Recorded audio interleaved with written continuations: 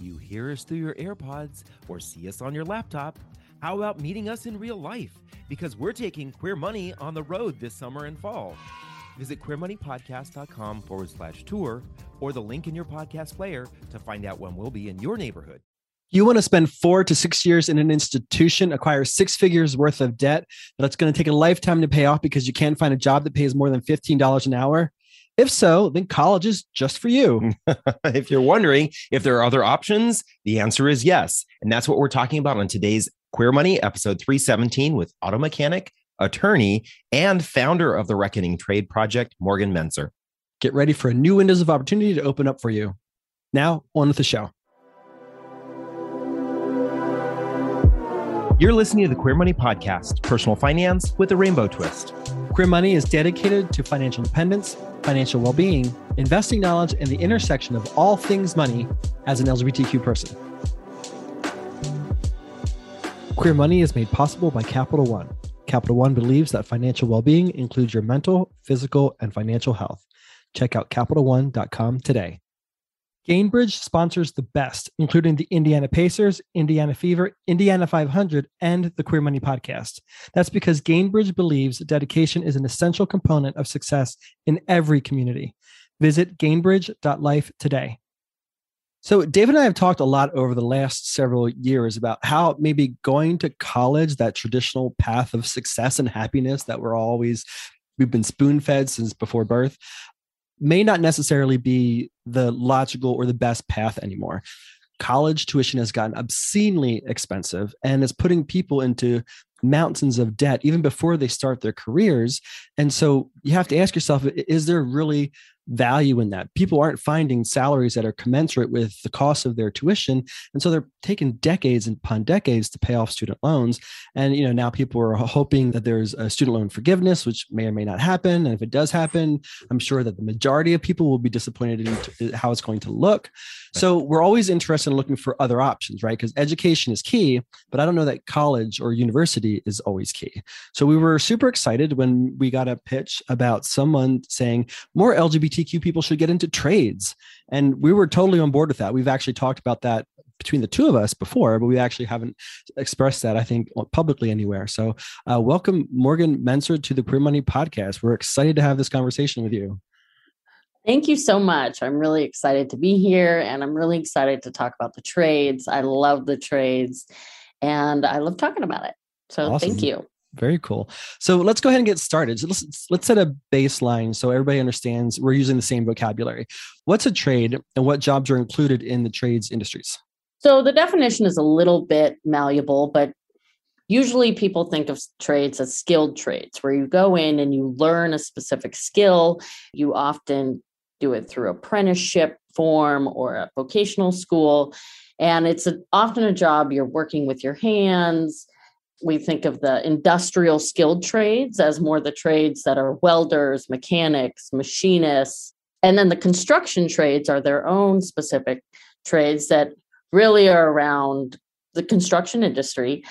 Carpenters, insulators, electricians, plumbers, and then we have iron workers. So it's really any job where you are often it's a physical job. You learn a trade, how to fix something, how to build something, how to create something. Then it's kind of within also the trade culture. There's a very strong trade culture. Labor movements in the U.S. history have obviously made huge impacts. So there's unions, there's the trades itself as folks that are working in the industry. So it's really just anything that is kind of that skilled trade where you learn how to do something, where you're creating something or fixing something. Exactly. So if you're looking for a job that doesn't force you to sit in a cubicle with fluorescent lights and your skin looks horrible, this might be a career path you want to go down. Absolutely. Yeah. And I really see the trades as so powerful in a lot of ways that we don't typically think about. Economic justice, absolutely. You get higher wages, you often get benefits. Many trades have union support, which is absolutely a huge benefit to ensure workplace safety, to workers' rights. But it's also educational justice. And I see it in my experience as an auto mechanic, and this is my anecdotal experience, but where a lot of folks in the trades often have learning disabilities that might preclude them from succeeding in that traditional education where you take the standardized tests and you learn in that very logical, linear way. And I have found in my experience that a lot of folks that do so beautifully in the trades, that can tear down an engine and rebuild it, often can't sit through a standardized test because their brain just doesn't work that way. So it really avails folks of other ways to use our brains and others really like strong attributes that are not necessarily as valued in society as you typically envision, like, oh, can you solve this complex math problem on a piece of paper versus can you solve this complex math problem by building something, by reading it, by welding, by knowing the angles. So I see it as economic justice and educational justice in ways that also I love the trades, because once you've really dived into the trades in one vein, you often feel this kind of boost of self-esteem. Like if I can fix a car and I understand how the electrical system works on a car, I'm interested in how does my electrical system work in my house? And it really, to me, what in my personal experience has made me able to take on things I wouldn't typically take on. That I can say, what's behind this sheetrock is a question that I feel confident in answering, because I know that if I break something, I'll figure out how to fix it. And really just trusting my innate nature of being able to create, fix, understand, and get through difficult situations where it requires working with my hands. First of all, I want to say I absolutely love the fact that you talked about the different abilities and the different ways in which our brains work, because you brought up a good point that I think that the way that our schooling system was created, it was created to pump out a certain type of individual that would go into the office, that would go into the factory, that was ready to do the repetitive task over and over and over again.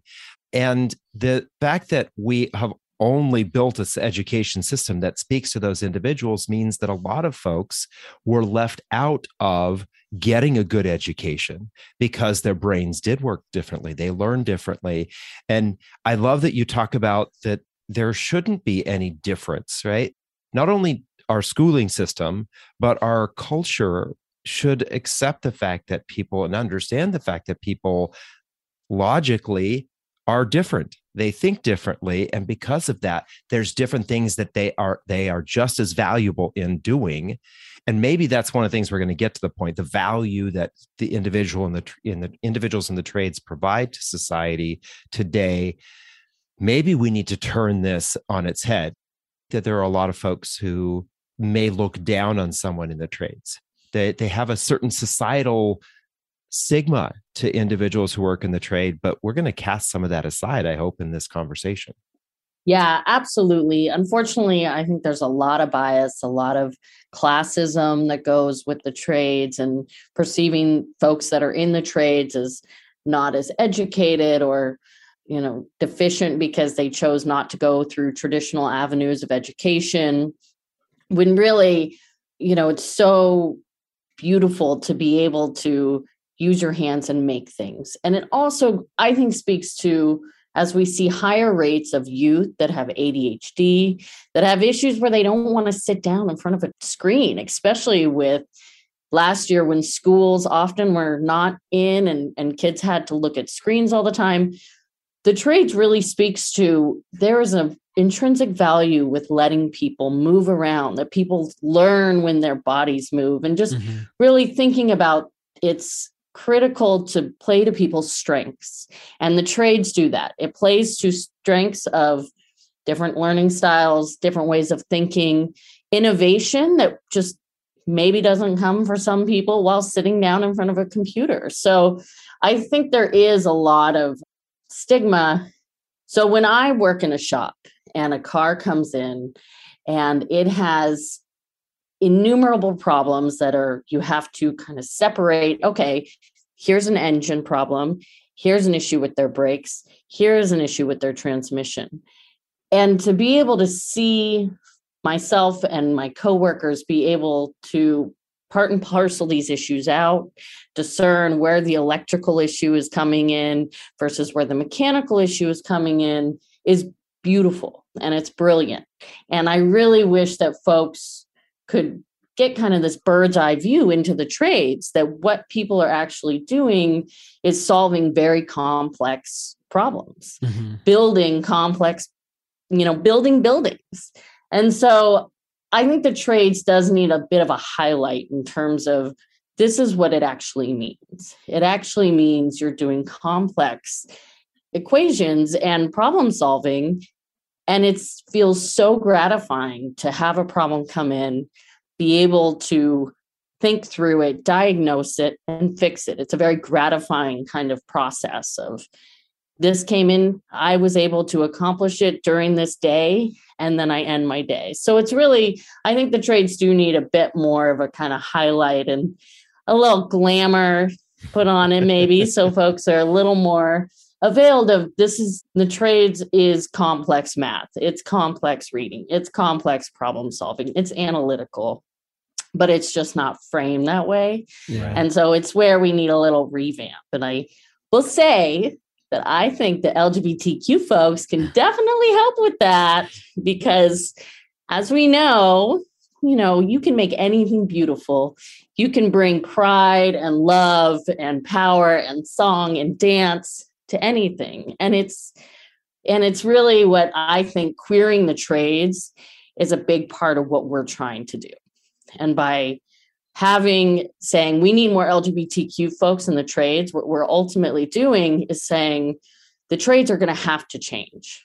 There's a dearth of workers and the trades need more workers. And LGBTQ folks in the trades will help shift the dynamic of misogyny that's intrinsic in it, racism, and these issues that really create an unsafe space for many queer folks in the trades. By virtue of existing in the trades, we shift it. We shift the gender dynamics. We shift the misogyny. We say, you can be a strong femme woman in the trades. You can be non-binary and just as hardworking as everybody else. And that we don't want these misogynistic environments.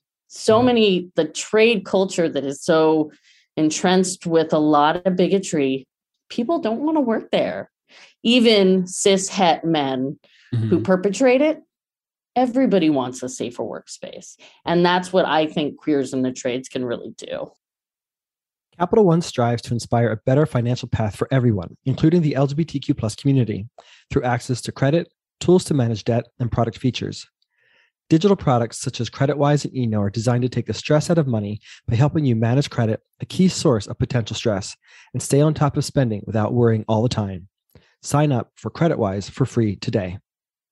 You touched on it a little bit, but why? What's your elevator pitch for why LGBTQ folks should get into trades? Yeah, I would say it's really a lot about economic justice. It's about having a job that is reliable, that has benefits, that has access to climbing the ladder, getting into management. There's a lot of different avenues in the trades where people can grow and really kind of shift the trade. So people can go into union management. They can go into management and being a foreman in their actual trade.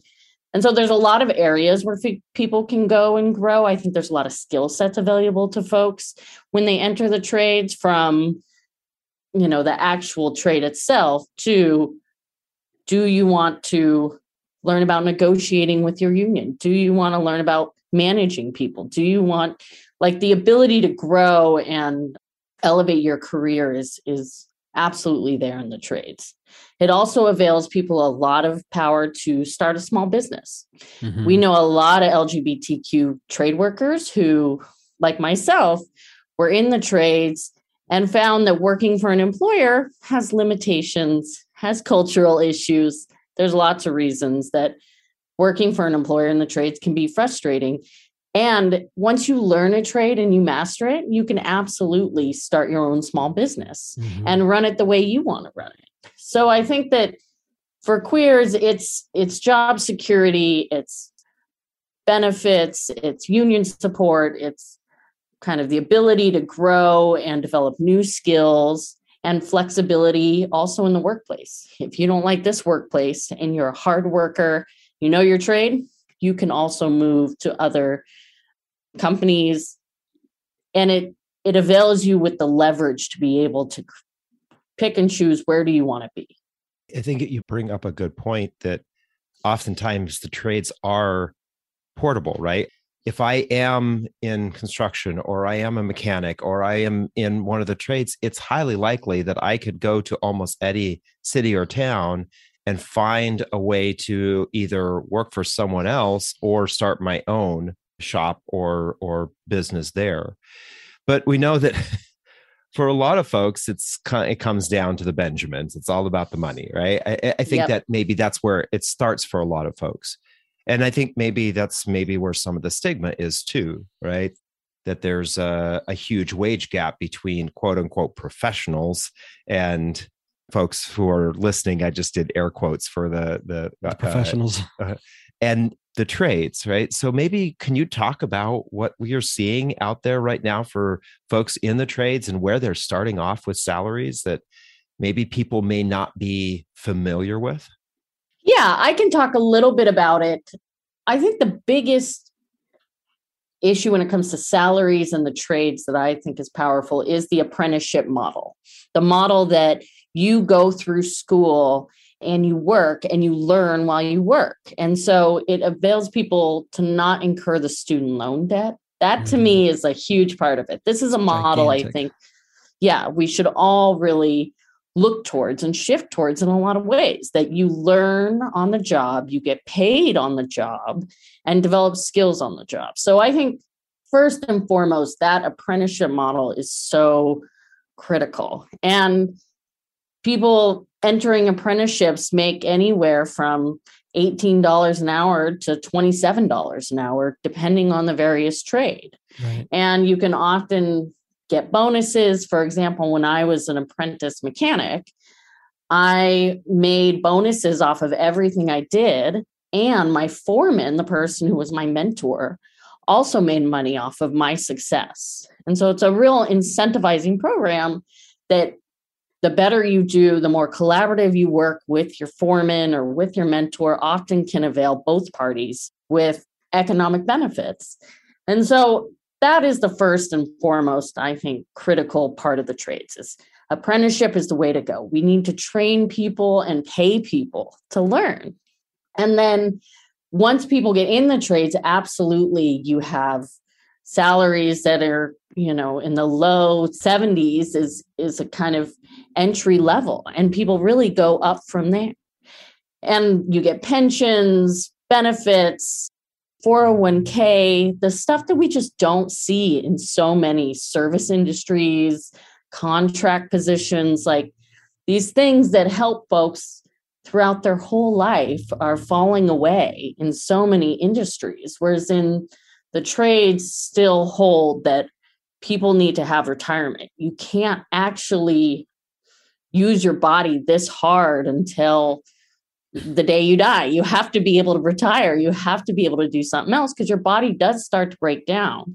And so I think that the trades are really still holding. Workers need access to benefits. They need access to 401k. They need access to strong healthcare. So I think the salary is a big issue. You definitely can make a great salary, but the other workplace protections that are still in place in the trades are what I think really makes it a strong career at this point. Heard a rumor about annuities? Cut out the noise by visiting Queer Money podcast sponsor Gainbridge at gainbridge.life to learn more. Now, this is why I love this model. Going to college and graduating with $50,000 to $250,000 in student loan debt is restrictive. It limits your options once you graduate, where you can go, where you can live, what you can do, the type of lifestyle that you can have. We've sort of created this sort of perversion of the benefits of going to college and getting the professional or stereotypical career or job. Whereas by getting into trades, one, the cost of the education isn't as restrictive. And much of that is being subsidized when you get into the apprenticeship, 15 or would you say 17 to $27 an hour from an apprenticeship. There are people who have a full-time job who would love to get paid $25 an hour, and they aren't. And many of those people have gone to college. But then also, I think there's always this perception of the plumber or the mechanic, they can't be earning that much money. But you said that the starting salary is $70,000. And I know that the happiness salary is up for debate right now, but that's been pretty consistently for a decade. It's been about $75,000. So you're starting out with your first job and you're already making just $5,000 shy of the happiness salary. That's a huge opportunity. But then to your point, the sky's the limit, right? I mean, there are especially if you're going to start your own business, you could be earning, multiple six figures by doing your by doing your trades job. Absolutely. Absolutely. And also, of course, for people that are interested in starting their own business, that's its own education entirely as to what it takes to run a business, which I find very interesting and I love. I've started a couple different businesses and I find you learn all sides of it. You learn from insurance to licensing to payroll to taxes. And so I think that, the trades really avail folks of a lot of different options. You can just do that kind of apprenticeship, get paid well, go home route, or you can grow in the company, or you can start your own. So it has a lot of flexibility that I think people don't necessarily recognize all the time about the trades. Yeah. And I think another great opportunity with the trades is similar to the parallel to what we're seeing in financial services and financial planning, in that all of these baby boomers are dying. There's already a dearth, like you said, of trades workers as well as financial planners. And then there's going to be an even bigger dearth because all these boomers are retiring. And now after the pandemic, it seems like they're retiring even more quickly. So the law of supply and demand says that if there's all these jobs that need to be filled, it's a great opportunity for LGBTQ folks to go right in there and say, we'll take these opportunities and we'll glam them up and we'll start earning six figures ourselves each.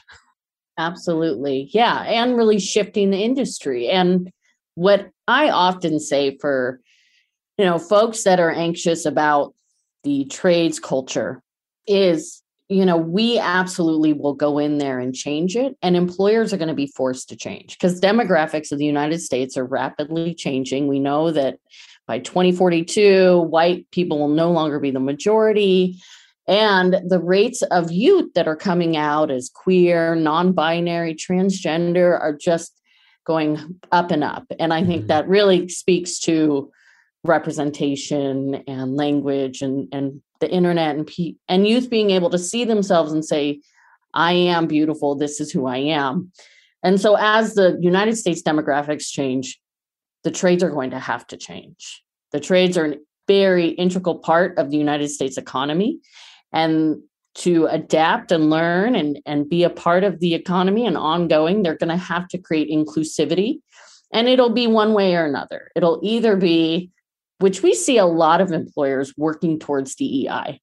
We see a lot of employers approaching us saying, we want training, we want best practices for hiring LGBTQ workers. A lot of employers really do want to change. And the ones that don't, our anti-discrimination laws are getting stronger and stronger. And people deserve to be in the trades, and LGBTQ people should be in the trades. And if the employer won't change, then they should access the rights that they have in this country in terms of filing a complaint with the EEOC, Human Rights Commission, or seeking an attorney. I always hope they're going to change willingly, but yeah, absolutely. So I'm wondering, are you seeing some trades evolve more quickly than others right now? Are there some that are, more queer than others? It's true. There actually are. I see a lot of electrician unions approach us about getting training. The industry is known to be a little less misogynistic, the specific electrical and electricians union. And we also see construction really trying to change. I think it's really the need for workers is first and foremost. But that's where we're getting a lot of our kind of folks are interested in how do we get more workers? How do we become more inclusive? I think, unfortunately, we see a lot of misogyny very entrenched. And for example, Boilermakers and iron workers, the culture is just so entrenched in kind of archetypes of masculinity, misogyny. It can be much more difficult to kind of break through. But we absolutely have members of Reckoning Trade Project who are iron workers, who are out trans women being iron workers, which is an incredible, incredible thing at this point. It's really speaks to the power and beauty of queer and trans folks, I think, to endure in these situations and workplaces that are very hostile, but say, I absolutely deserve to be here. I'm going to be out loud and proud. You know, one of the things I think you're maybe hitting at a little bit is that there is the potential for a little bit of fear, or maybe even a lot of fear, right? But think back to the way the country was in the 50s, 60s, 70s, 80s, even in the early 90s, how the country was towards LGBT folks. There was a lot of fear and a lot more.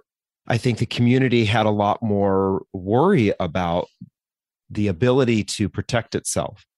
Today, we're fortunate that we have teachers and we have administration and laws and all those kinds of protections that we can turn to. It's going back to, do we have the courage that folks back then had, the folks that we are all fortunate to be on their shoulders, and all the changes that they brought about, the privileges that we have today? Do we want to be that kind of person for these industries? Can we be that kind of person for these industries? Going into the industries and saying, activism isn't just sitting at a nonprofit and making phone calls, or going out and providing services to folks in the LGBT or community. Posting on Twitter. That's not activism. Right. Activism also can be, I'm going to be the first, or I'm going to be one of the first group of people that actually starts changing an industry, that starts changing the thinking of, like you said, misogynistic, homophobic, transphobic individuals. And sometimes all it takes is they insert that person or persons into that environment, and they start to hear and see stories that they didn't know existed, and it changes their hearts and minds by just being there. Absolutely. Absolutely. I think that it's a pretty significant consensus that the interpersonal relationships do so much to shift bigotry and hatred. And as we increase representation in the trades, you automatically are shifting the trades by saying, the person I work next to every day just happens to be a gay man, is going to change how someone perceives gay people. Mm-hmm. And to say the best mechanic I ever met was a woman is going to change how people perceive gender roles and achievements and abilities. So I think that, for LGBTQ people throughout history, just existing has been activism. It is pushing and saying, I deserve the right to be here. I deserve the right to be who I am, how I need to be. And so really getting into the trades is a form of activism. It's a form of, and, I want to take a moment to acknowledge that a lot of folks can't be out in the trades. Like, we have very little data about LGBTQ folks in the trades because it's not being funded. People aren't interested in this topic enough to put the funding there. But also, people have to navigate their own safety in the trades in terms of their identity, their gender identity, their sexual orientation. So I'm not just saying that everybody has to be out in the trades, right. But I think just being in the trades as an LGBTQ person, you're really changing and shifting the culture as a whole. Sure. With that, obviously, the demand or the need for more people in the trades is going to help evolve it to be more LGBTQ, more inclusive and accepting. What other resources or tools are there for people who, they might have carved out a comfortable life for themselves? They don't like their salary. They don't like where they work. They would love to have another opportunity. What kind of support systems would that LGBTQ person have if they decide to go down the path of getting into the trades? Yeah, it's interesting. I think there's you have to still be pretty creative in finding those outlets for support if you're LGBTQ and interested in the trades. And that is everything from looking at, there's a lot of non-traditional employment pre-apprenticeship programs out there now. And granted, they often tend to be in larger cities, but still non-traditional employment for women. There's an organization in Seattle, there's one in New York, and those are really looking towards, they have teachers that identify as female, LGBTQ. So trying to kind of insulate yourself into a space that is already inclusive and fighting for inclusivity is a good way. Also making connections with nonprofits like Reckoning Trade Project. We have a monthly affinity group meeting where LGBTQ trade workers come and just talk about what's happening. So trying to build that community is another way to do it. And there's Pride at Work, which is an organization that's longstanding, been trying to advocate for LGBTQ people in the trades. So finding the nonprofits, also seeking out mentors, seeking out folks that are in the trades and saying, how'd you get into this? What did you do? And there's a lot of trades fairs. There's a lot of focus on trying to get people in the trades, increase apprenticeships. There's funding from the federal government. And so looking for those trades fairs, going and talking to employers and saying, what values do you hold? Do you have any diversity? Do you have representation racially, with sexual orientation, gender identity? And starting to have those conversations, even, you start to understand whether the employer is interested in these issues. And I think that finding a safe place that you want to start an apprenticeship program is similar in traditional education. It's worth the move. If you can find a place that you want to grow and develop with a company that you think matches your values, it's worth going and moving to where you can find that community and that support. Sure.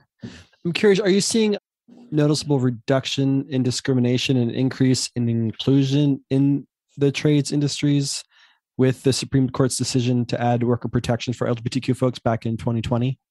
That's kind of difficult. I would say yes, in some regards. And I think that the Black Lives Matter movement has really pushed that forward as well, saying that, just not paying attention to what's going on in the culture is no longer acceptable.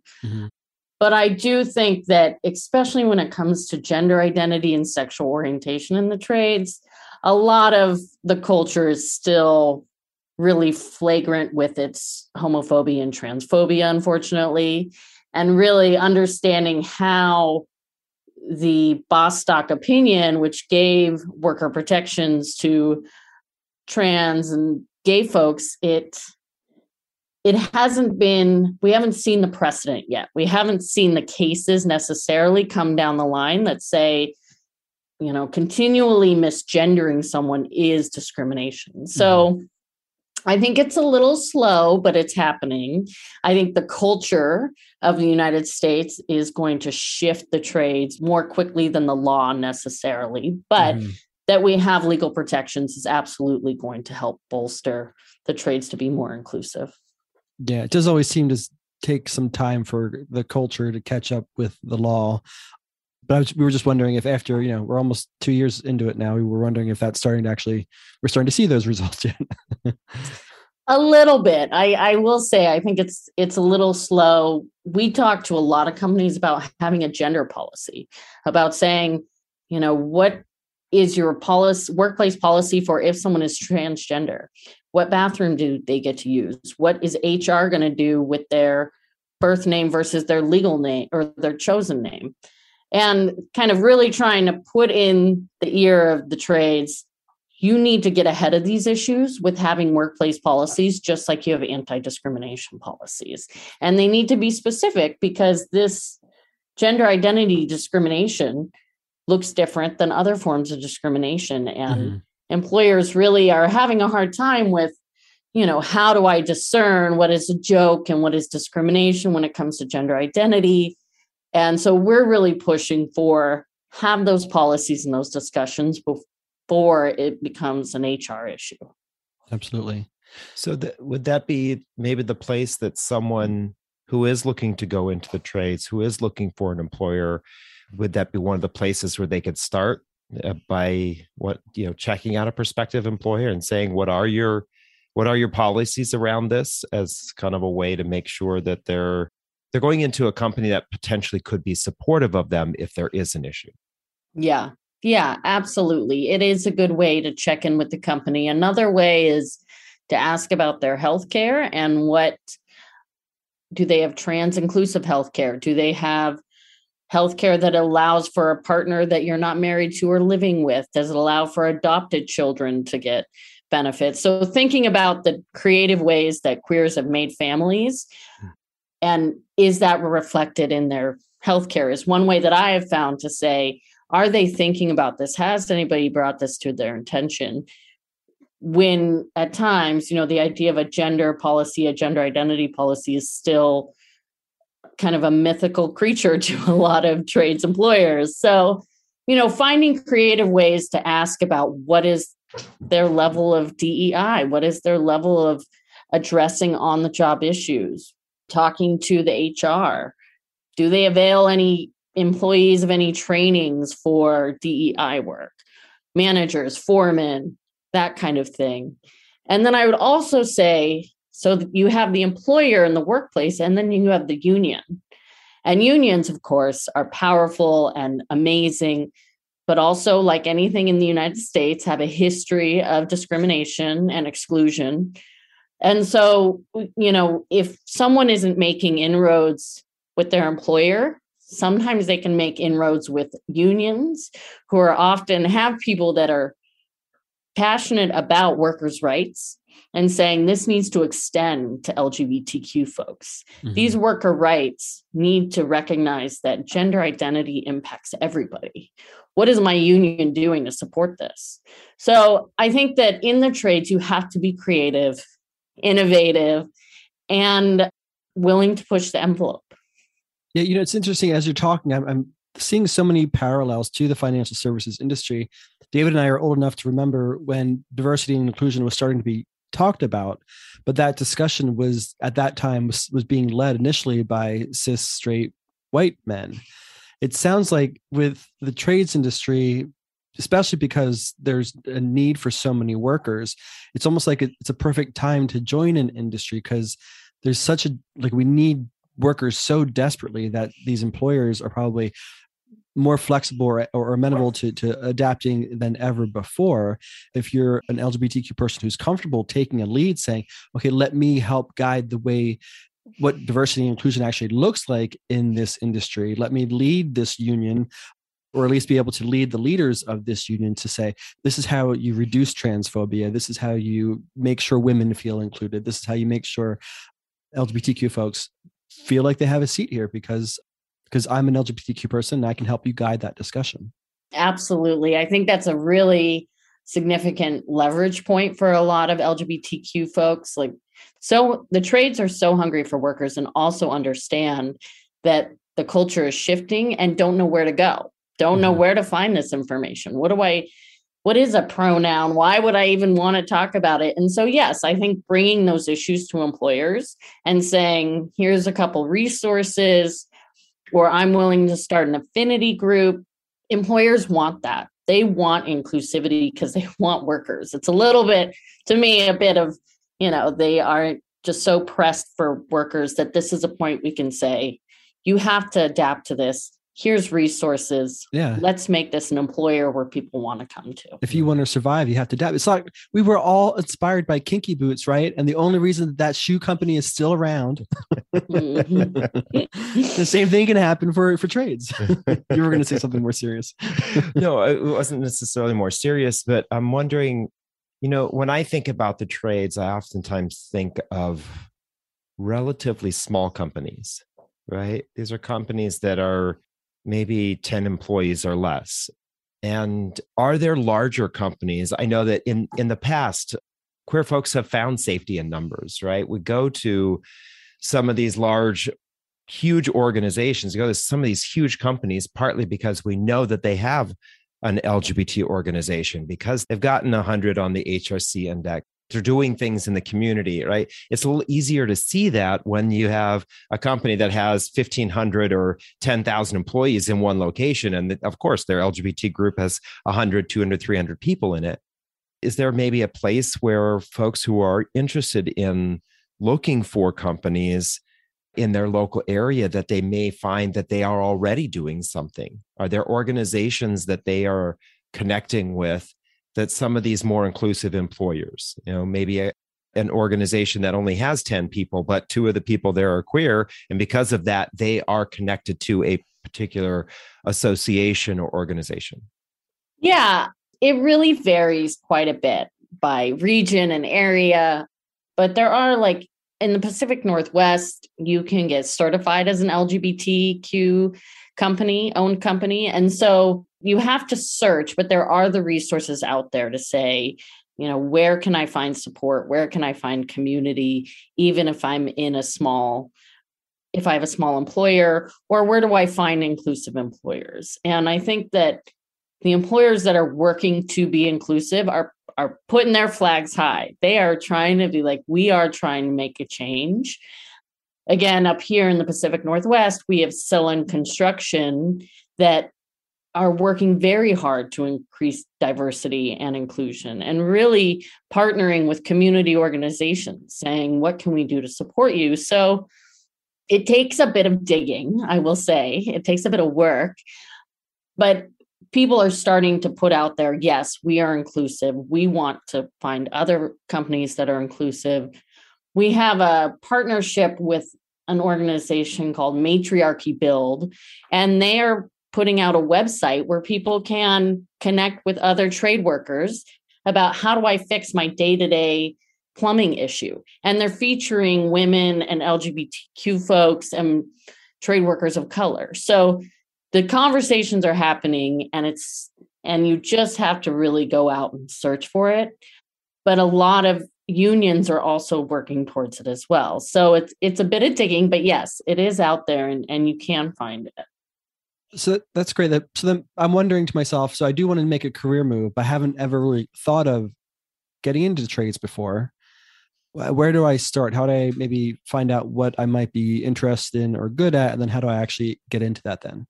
So there's a number of different ways. I think a big one is trades fairs. So there's, these events that are happening all the time, all over the country, where employers come together and say, this is why you should get into this trade. You get a bunch of different swag.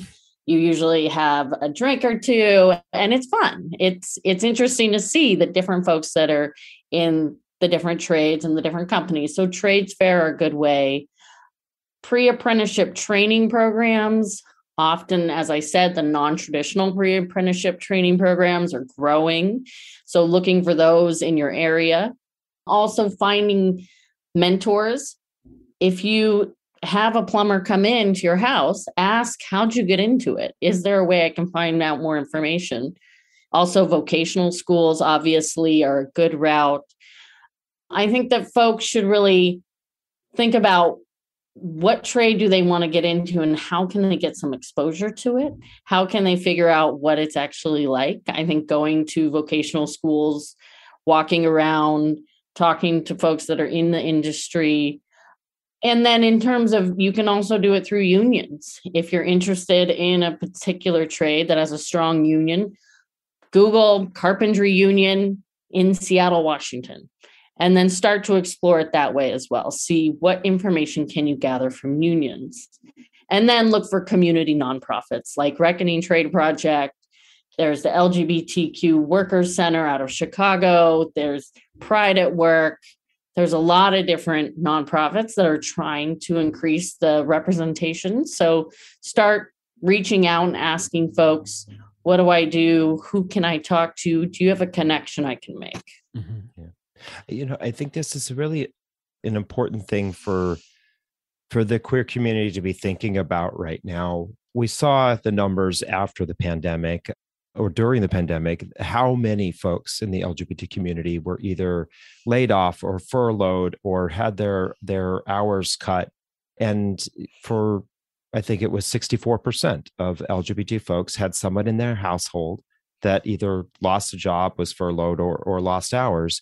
And I think that speaks to how many of us are in jobs that may be quick to let people go when things like the pandemic happen, or it just speaks to maybe the insecurity in those kinds of jobs.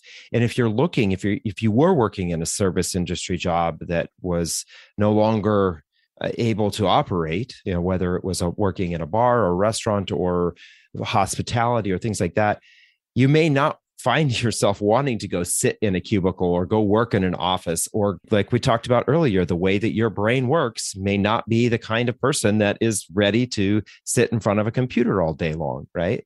This is a huge opportunity for you to shift to something that, as you've brought out, has benefits, has retirement, has unionized support, all of those kinds of things that are most likely were missing in your previous job. And part of the reason why it was maybe so easy for them to let you go are not here. They have all of the things that you want in a little bit more of a secure job that isn't sitting in front of a computer or in an office all day long. Absolutely. Absolutely. And I think, a lot of folks I think of in the service industry are often trying to support themselves while they engage in a creative role. So as an artist, as in theater. And I think that the trades can still avail folks the opportunity to be in the trades and have creative outlets and have other outlets, other, ways they want to approach life. And I think that that's something that I am interested in talking more about, is how can the trades encompass the diverse community that we have, everything from folks who are artists on the side or artists that are trying to make it while be employed and pay their bills, to folks that have children. And how can we make the trades more accepting and accessible for folks with children? The trades often start very early. Many positions start at 6 o'clock in the morning. What do you do with your children during that time? So these are some things that I also think, the trades are a powerful route, but they also need to be pushed and changed and made to be accessible and adaptable, as many of the service industry jobs do, but don't give us the benefits we need. So I would encourage folks, get in the trades, get involved, and know that we have to push the trades to meet the needs of our community, as we have done in many other industries. But it's going to be something that will take work and avail you of a lot of benefits as well. Yeah. And I think a little bit more altruistically, I think, yes, we're talking about ways that you can find a new career and make more money and have more job security and benefits, hopefully. But there's a housing crisis right now. And part of the reason why there's a housing crisis right now is because construction can't keep up with the demand. You can help expedite that demand and hopefully provide more people more affordable housing. Not that you're going to be the sole solution to that, but that shows one of the problems that the construction industry has, is just doesn't have enough people, can't keep up with the demand, and now people are homeless or can't afford to live in the homes that do exist. And so you can maybe help, fix some of that. So this has all been great, very inspiring, and I David and I are completely on board with your message. I hope that our listeners are receptive enough, and that I hope our listeners and viewers are willing to share this with the LGBTQ folks that they're connected to, especially younger folks who are thinking about what career opportunities that they have. And everybody's so myopically focused on college and university and going down that path. And yes, that's great. And there's a lot of opportunity there, but there are a lot of encumbrances there too. And there are other options. And I think that's what you're presenting to folks. So with that, where can our listeners find more about you, find more support systems to help them sort of decide which industries to get in, and ultimately feel like they have a voice and a position in trades? Yeah, absolutely. So Reckoning Trade Project, we have a website, reckoningtradeproject.org. So have a Facebook presence, Instagram presence. We're very active on social media, from just everything of talking about what we're doing to also providing information about workers' rights, about transitioning on the job. So our platform provides a lot of information for folks that are interested. We also have strong connections to folks that are in the trades and can connect people with someone they want to talk to, find out more about it. So yeah, I would say on social media, folks can find us at our website. And then of course, our email info@reckoningtradeproject.org is another way that folks can get a hold of us. And make sure that you're subscribed to the podcast email. So we'll send that out in the show notes. Exactly. Well, Morgan, thank you so much for coming on the show. We appreciate you coming on and taking this charge for the community, because as you positioned, it's a great opportunity, not only for the trades industry, but for the LGBTQ community. And I love that what you're doing for everybody. Thank you so much. And thank you for having me. I think that this kind of exposing folks to different ideas, getting on different podcasts, we all are so connected in what we care about, which is to be open and proud and love who we want to love, and connecting in this way, I think is very powerful. So I really appreciate you having me on and highlighting the work we're doing. Awesome. Thank you. Make sure to check out more ways that Capital One can help you achieve financial well-being at CapitalOne.com. That's CapitalOne.com. Thank you, Morgan, for bringing this topic to ours and the queer community's attention. Getting more LGBTQ folks into trades is a possible solution for less student loan debt, more job security, and better wages. And to our listeners, thank you again for listening to another episode of the podcast. Here's your Queer Money takeaway from this episode. Even for open-minded people, it can be hard to change our established thinking. So we ask that you please give Morgan's message an honest consideration for how getting into a trade may help you or an LGBTQ person you love. Then visit reckoningtradeproject.org for more information and support. Join us next week when we talk about the benefits of self-advocacy when it comes to your money. It's an empowering discussion we have with Darcy of We Want Guac. Thank you and have a great week. From Los Angeles, California to Winooski, Vermont, we're taking Queer Money on the road. Join us as we gamify personal finance with Queer Money Bingo, or catch our signature Live Fabulously, Not Fabulously Broke talk, and so much more in between. Check out queermoneypodcast.com/tour or the link in your podcast player regularly for date and location updates.